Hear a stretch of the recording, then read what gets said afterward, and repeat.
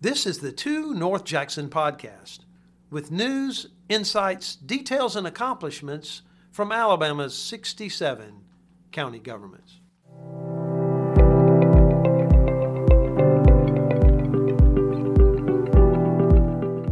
Welcome to the February edition of the 2 North Jackson podcast. Today we'll talk about the current state of Alabama's correction system, disaster recovery, and driving a little more safely. We'll start with our friend Bennet Wright, the Executive Director of the Alabama Sentencing Commission, a very familiar face in Alabama's Capitol and in Alabama's State House. He's also visited with us several times at our annual convention. And Bennet, we appreciate you joining us. Thank you for having me. We want to start our conversation with perhaps a little history so that our listeners know the hard work that Alabama has put in to try to address the problems that confront us today in our prison system. You were really at the head of the table as Alabama tried to implement and now are using some more common sense, level playing field sentencing guidelines, and that's certainly helped. We had the Prison Reform Act of 2015. The legislature, a little more than a year ago, put together what seemed to be a common sense plan for releasing inmates when they're very close to the end of their sentence, and certainly a whole lot of other hard work that's gone on behind the scenes, yet we open up our computers every morning and there's something new about corrections in Alabama. Well, I think one of the most complicated areas of government is criminal justice. Just to give everyone a little bit of background, in 1980, as a state, we held about 6,000 prisoners. That's roughly the time Alabama entered into federal litigation, was in the late 70s, early 1980s. By the end of that decade, our prison population had doubled. We were at about 12,000. And we continued on an upward trajectory, as did most states around the nation, albeit Alabama's was a little bit steeper of a trajectory. And by about 2003, 2004, 2005, we had almost 26 to 27,000 inmates in Alabama's prisons. We had burgeoning populations in the county jails of individuals that were sentenced to prison. We also held individuals in out-of-state private prison facilities, and we also had contracts with many local county jails around the state. So less than 20 years ago, we had far more people under correctional control. And Alabama's current problems began roughly the same time we came out of federal court a generation ago. Alabama's last prison facility was built about 30 years ago. We have an old prison structure. We never completely funded the prison system to really the level we should have. Hence, one of the reasons we're in federal court on 5 different issues. Again, and it's roughly a generational cycle. And some of the things we're back in federal court are some of the same issues that we were in federal court before. And then we added some of those issues to the table. So we've come at kind of a crossroads where, as a state, we're trying to modify who can go to prison, how long do they stay. At the same time, we're modifying the facilities in which the state houses those inmates. 2 very, very controversial subjects. And you said that the prison population was about 27,000 or so in 2003. And as we sit here today at the end of February in 2023, 20 years later, population is 17, 18,000? Well, currently in the actual custody of DOC, so if we did all their facilities, the minimum facilities work releases, we're about 21,000. So we are, I'll try to do my Alabama math real quick, we're 25% less or thereabouts in population than we were 2 decades ago. That is correct. Yet we continue to see constant stories late in the month, a story about geriatric prisoners not being released at the rate that some people think. Why do we continue to have one bad story after another in Alabama's prison system if we've in fact reduced population by 25%? Sure. And I think there's a multitude of answers, and I'm going to attempt to address that from a couple different fronts. One thing I think we hear a lot of discussion of is obviously health costs are skyrocketing. And it was in the news recently that the most recent Alabama Department of Corrections healthcare contract is a little bit more than $1 billion for 4.5 years. So we're approaching a time in Alabama's history where the price tag is going to be about $250 million on an annual basis. And that's with the population down 20 to 25%. And we're starting to see a much older group of cohort enter the geriatric age, which in a correctional population or in the general population, that's an expensive group to manage in healthcare. We have in the Alabama Department of Corrections about 160 people on death row. There's about 1,500 people on life without parole sentences. So there's 1,700 people that will never leave DOC. Right off the top, we know we have to account for 1,700 people's health care for the end of their life. And then there's about 4,000 people serving life sentences. Many of those will likely not be paroled either. So I think as we continue to move along, we hear more and more about the burgeoning health care costs. On the other side of the discussion, people say, well, we need to release people that are in those populations. Well, the problem is there's no one in prison for jaywalking that's 70 years old. That's right. So a lot of the people that are in the geriatric population that have serious health conditions have committed offenses that most in the general public think are very reprehensible offenses and that people need to be punished very, very severely. On the other side of that coin, people will say, well, Bennet has served 40 years of that life sentence. He's 70 years old. He's in a wheelchair. He's incapacitated. He needs to be released. Where other people would say that's a good place for Bennet to be based on the criminal act that he did 40 years ago. I think you make a great point, and that is that everything that happens around the issue of incarceration is loaded with political ammunition on one side or the other. No question. And we see that every day. Every story that plays out, overcrowding, the rising cost of constructing the new prisons that I think almost everyone in Alabama agrees is well overdue. How do we address the aging population? How do we provide for medical care? And the newest thing that we'll see this session, I believe, what do we do about good time? All of those things are shrouded in politics. If we could take politics out of it, you've been at this your whole career. What would the magic wand look like? How would we fix Alabama's correction system if we could get rid of the politics? Sure. And I'll enlarge the question to Alabama's criminal justice system. Okay. I think if you look at all 50 states, then you have the District of Columbia, and then you have the federal court system. You, in essence, have 52 different criminal justice systems at play in the United States. And it always starts with the legislative body, whether it's a General Assembly, Congress, or a legislature, is how do they define what crime is? And that really seems like a novel question. But every jurisdiction around the country defines crime differently. They have the ability to determine what is a misdemeanor, what is a felony, what is a misdemeanor punished as? What is a felony punished as? And then you have different aspects. You have what's eligible for probation, what's not, what's eligible for county jail or regional jail facilities, what's able for really prisons. So if you were to take politics out of it, I think it's not just the prison system. I think if we could have a much better criminal justice system, it would start with what do we do in the communities for those that do not go to incarcerative settings. Okay. It starts with what really happens with an 18-year-old kid that has a less serious offense, maybe misdemeanor felony, who may need a little help. If we had a perfect solution, that would definitely be the resources to provide the necessary, whether it's treatment, programming, and or supervision to really make that happen. In a state like Alabama, we're so fractured and broken up to municipal, county, state, and it always comes back into who is going to fund this. I think there's a universal acknowledgement that we have to do things, but I also think there's a universal acknowledgement there aren't revenue streams to accomplish that. And ultimately, when things don't get accomplished, they end up on the county's dime or at the state's dime for what we all agree should have been tackled much, much earlier. I think everyone acknowledges the system has to change. I think the tough thing is most of the changes result in increase in the prison population and with no accompanying revenue stream to really accomplish what the goals of that are supposed to be. And I sit in the county chair and watch everything that unfolds. I remember 2003, that's about the time the counties sued the Department of Corrections, and everybody who was anybody in national news was here in Alabama asking about how that could happen. And we said, well, here's how. There are 4,000 inmates backed up in our jails. But it's really hard, I think, to forge any kind of solution without dealing with every step along the way. You said the entire criminal justice system. So the trajectory we're on, let's fast forward to 2029. What do things look like then?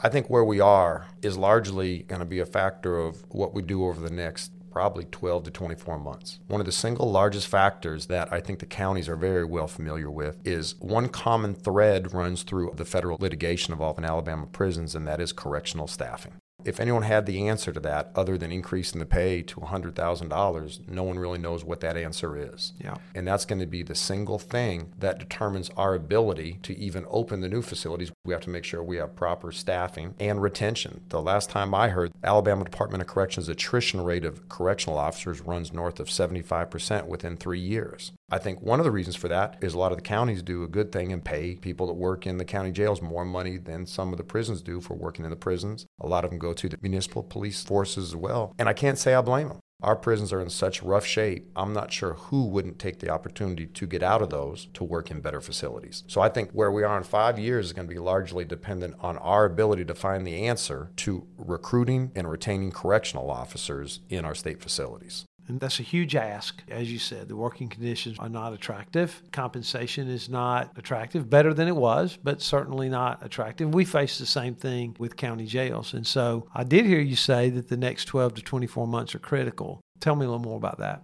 You know, I always like to say sometimes I'm a master of the obvious. You don't want to be in federal court. You don't want to be in the federal court on multiple issues, and you don't want to be back in federal court on things that you haven't been successful with in the past. So I think we have to continue to make progress on a lot of the issues that really we're in federal court on right now, and that's why I think the next 12 to 24 months is going to be critical. I think most people would agree, it appears from the outside, that the federal court's been pretty patient with Alabama as some of these issues have wound our way through federal court. When the legislature given the authority to really authorize the construction of the facilities, I think we have to continue to show that we're embarking in goodwill in the construction, compensation, conditions, the improvement of medical health care and mental health care. I think it's time for us to put our money where our mouth is and to make sure our actions back up the legal authority that the legislature has granted us.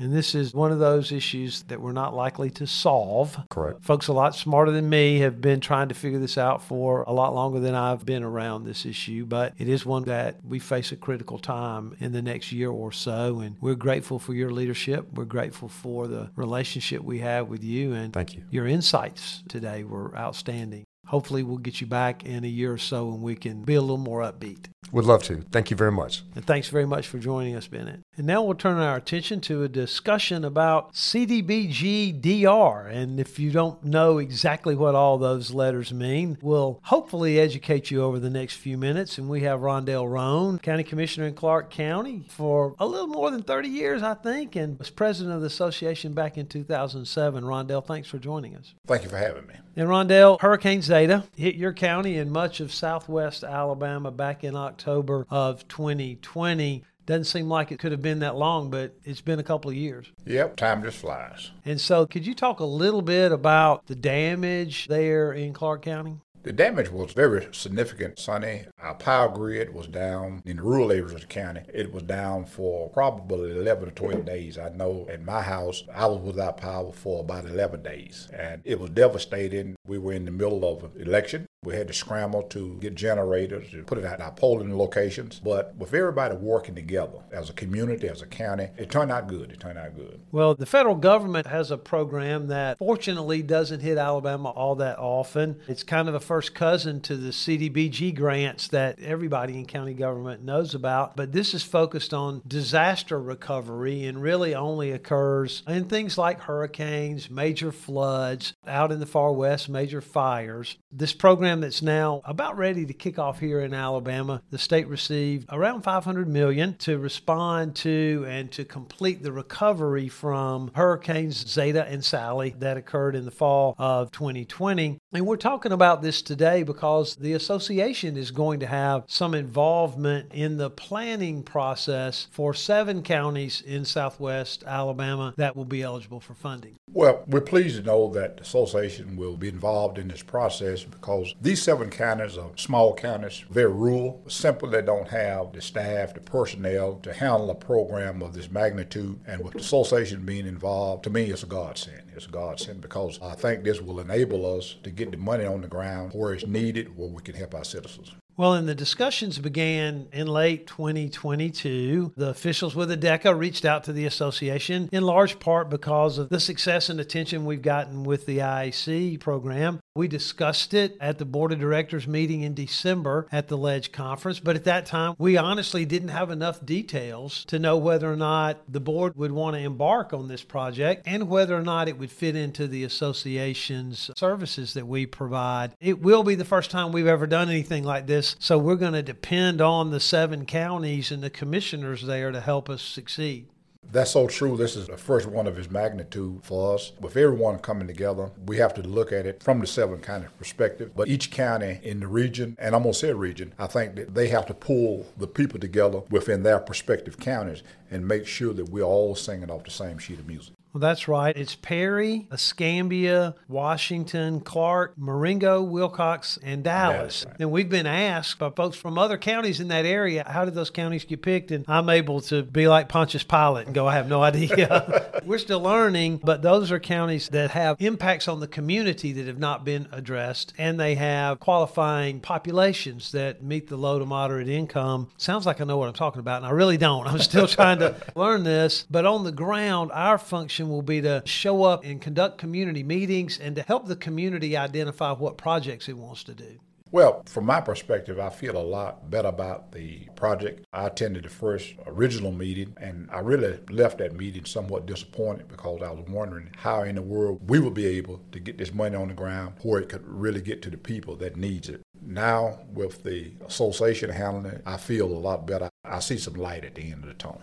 You know, as a staff, we're excited about it. We've got to get busy gearing up. Our role will start probably in early April. We've got a lot of infrastructure work to do, but once we're ready to go, then we'll be involving the community, not just commissioners, but mayors and other members of the community that can help identify the projects. And this will be a learning experience for us too, Rhondel. We've not done anything like this before. We should have a lot of help directing us, but I'm excited about the idea of being able to work on the ground with members in those 7 counties to try to identify projects. And as elected officials, county commissioners, mayors, city councilmen, we'll do everything to make sure that you get the tools, make sure that you have the necessary information, get people to the meetings and things of that nature. We'll do everything in our power to make sure that that happens, because at the end of the day, we really want this program to be a success and get the money out to the people.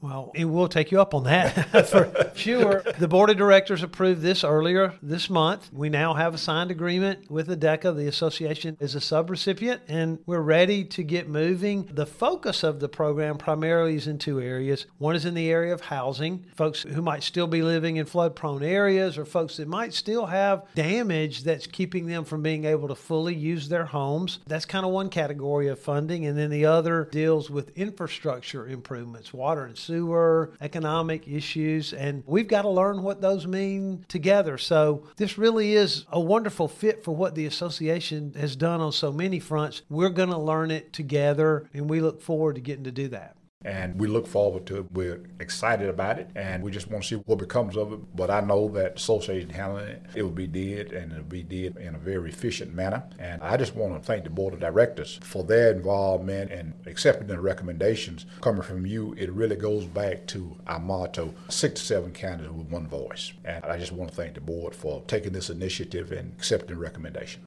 Well, Rhondel, we appreciate your support too. We're excited, and we'll get this done together. Thanks for joining us today. Thanks for having me again.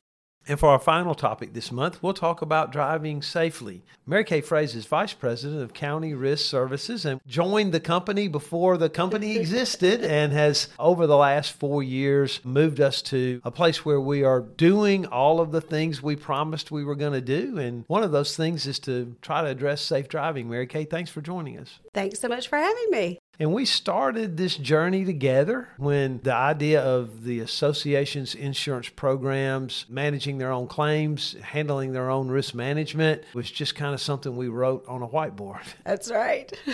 And we lived through this transition together and still speak to each other, That's right. And one of those things we talked about early on was that we needed to try to provide safety resources to prevent automobile accidents. It's a workers' comp issue. It's a liability issue. But more importantly, it's a people issue. Right. And in 2019, for heaven's sakes, the insurance boards approved the purchasing of a state-of-the-art driving simulator. Yes. And it finally got here last week. It did, which is crazy. What a journey it's been. But it seems like a lifetime ago when we got the approval, but it is here, and we are super excited. And the delay was not us. The delay was COVID, right? The delay was COVID, yep. At one point, we were hearing that the diesel generator we needed for the trailer system was going to take us only 24 months to procure. The trailer was going to be anywhere from 12 to 16, up to 24 months, depending on what vendor we talked to. So it has been a journey for sure, but it makes it all the more exciting that it's actually here now.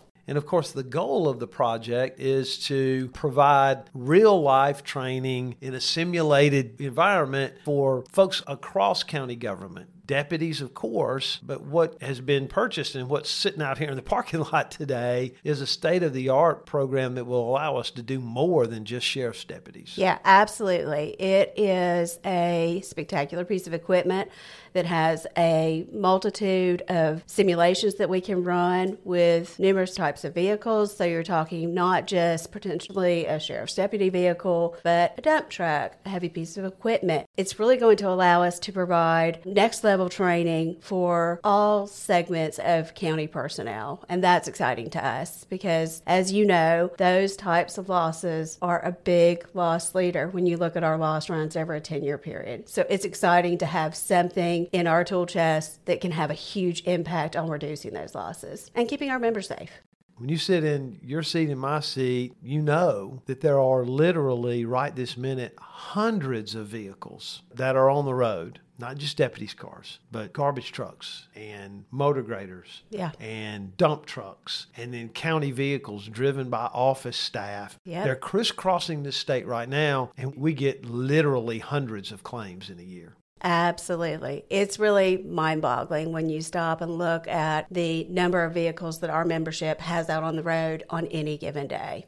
And one of the casualties of accidents with these vehicles is it costs the county money. Obviously, we've had difficulty in finding vehicles to replace because of that kind of supply chain problem. Yep. But more importantly, it's the human side that we're trying to address with this simulator, and that is to help people get back home at night. Correct. It really is a tool that is going to allow us to get people in a seat, put them in a situation that's going to test their normal policies and procedures of how they handle a specific piece of equipment or a certain type of vehicle, and also look at where are areas of opportunity where maybe it's been a blind spot for them of how they've potentially driven in the past. We see a lot of issues with distracted driving, as I'm sure you can imagine. Yep. This allows us to kind of put them through the test of that. Are you really paying attention as much as you could? And to correct that behavior, which keeps our people safe, reduces accidents, reduces losses. This provides us with an opportunity to really have an impact across all three types of coverage: workers' compensation, liability, and property. And that's super exciting to us. So where we go from here in the next few weeks is that the simulator's finally here. We can touch it. Yes. It's a 30-foot trailer.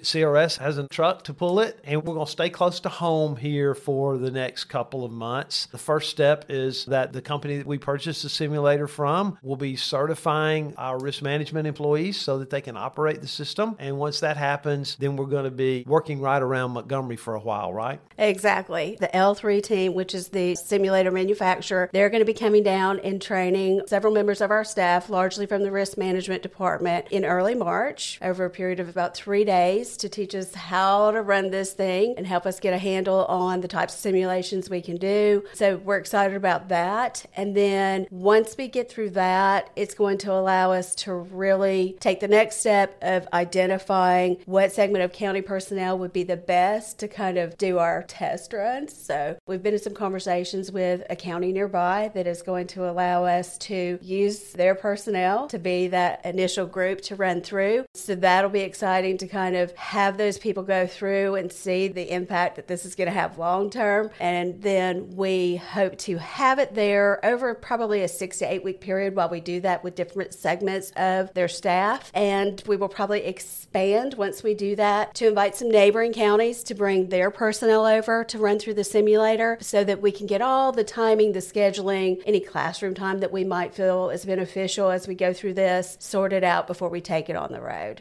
And that's going to be a pretty cool thing for the funds to be able to take their personnel on the road, set up in a county in North Alabama, have the counties that surround come and train drivers, put them through the exact situations that they face. It's been a long time coming, but it's here, and it is. We've still got some work to do, so we're not looking for the phone to start ringing quite yet. That's saying, right. When you're coming, we've got some training to do. We've got to learn it, but when we get over to summertime, we've got plans to be on the road. Absolutely. We have several SOPs SIDP-related training events where we're going to have our new risk management employee that's deemed to be outreach initiative. So he's going to be that primary person taking the simulator out. He's going to be doing some presentations, filling the membership in on where we are now, what's coming. But yes, we hope by mid to late spring, we're going to be rocking and rolling. Our goal is to have it down at the convention in August. So we'll cross our fingers on that. That's right. We don't want to make commitments quite yet because we started in 2019. I know. We're going to have it, but it's here, and I appreciate very much you giving us some details. And we'll say to the counties, keep your eyes and ears open, and we're going to bring this baby and train your drivers. That's right. Thank you very much for joining us for this month's 2 North Jackson podcast. As we look forward to the start of the 2023 legislative session, that means this podcast will be put on a short pause and it will return on Friday, June 30th. In the meantime, we'll turn you over to what we call policy perspectives, and you watch your inbox for those podcasts as we navigate ourselves through the 2023 legislative session. Thank you and have a good day.